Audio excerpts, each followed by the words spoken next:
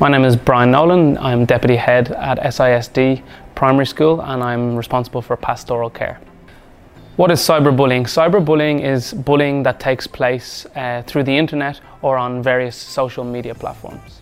My 3 tips for the prevention of cyberbullying would be to first educate, talk to your various community members, create a shared definition. This is better if it's co-constructed from various stakeholders, from students to teachers, parents, etc.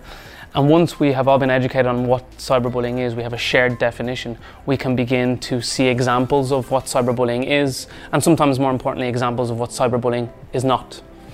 Secondly, once we have shared this shared understanding, we begin to look at taking action.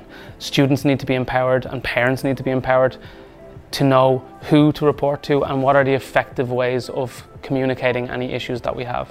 Finally, we would reflect on the previous 2 stages. Reflection is a very integral part of this. When we look at certain cases we've had, we review our co-constructed definition, we review how action was taken, and most importantly, what the impacts and outcomes were.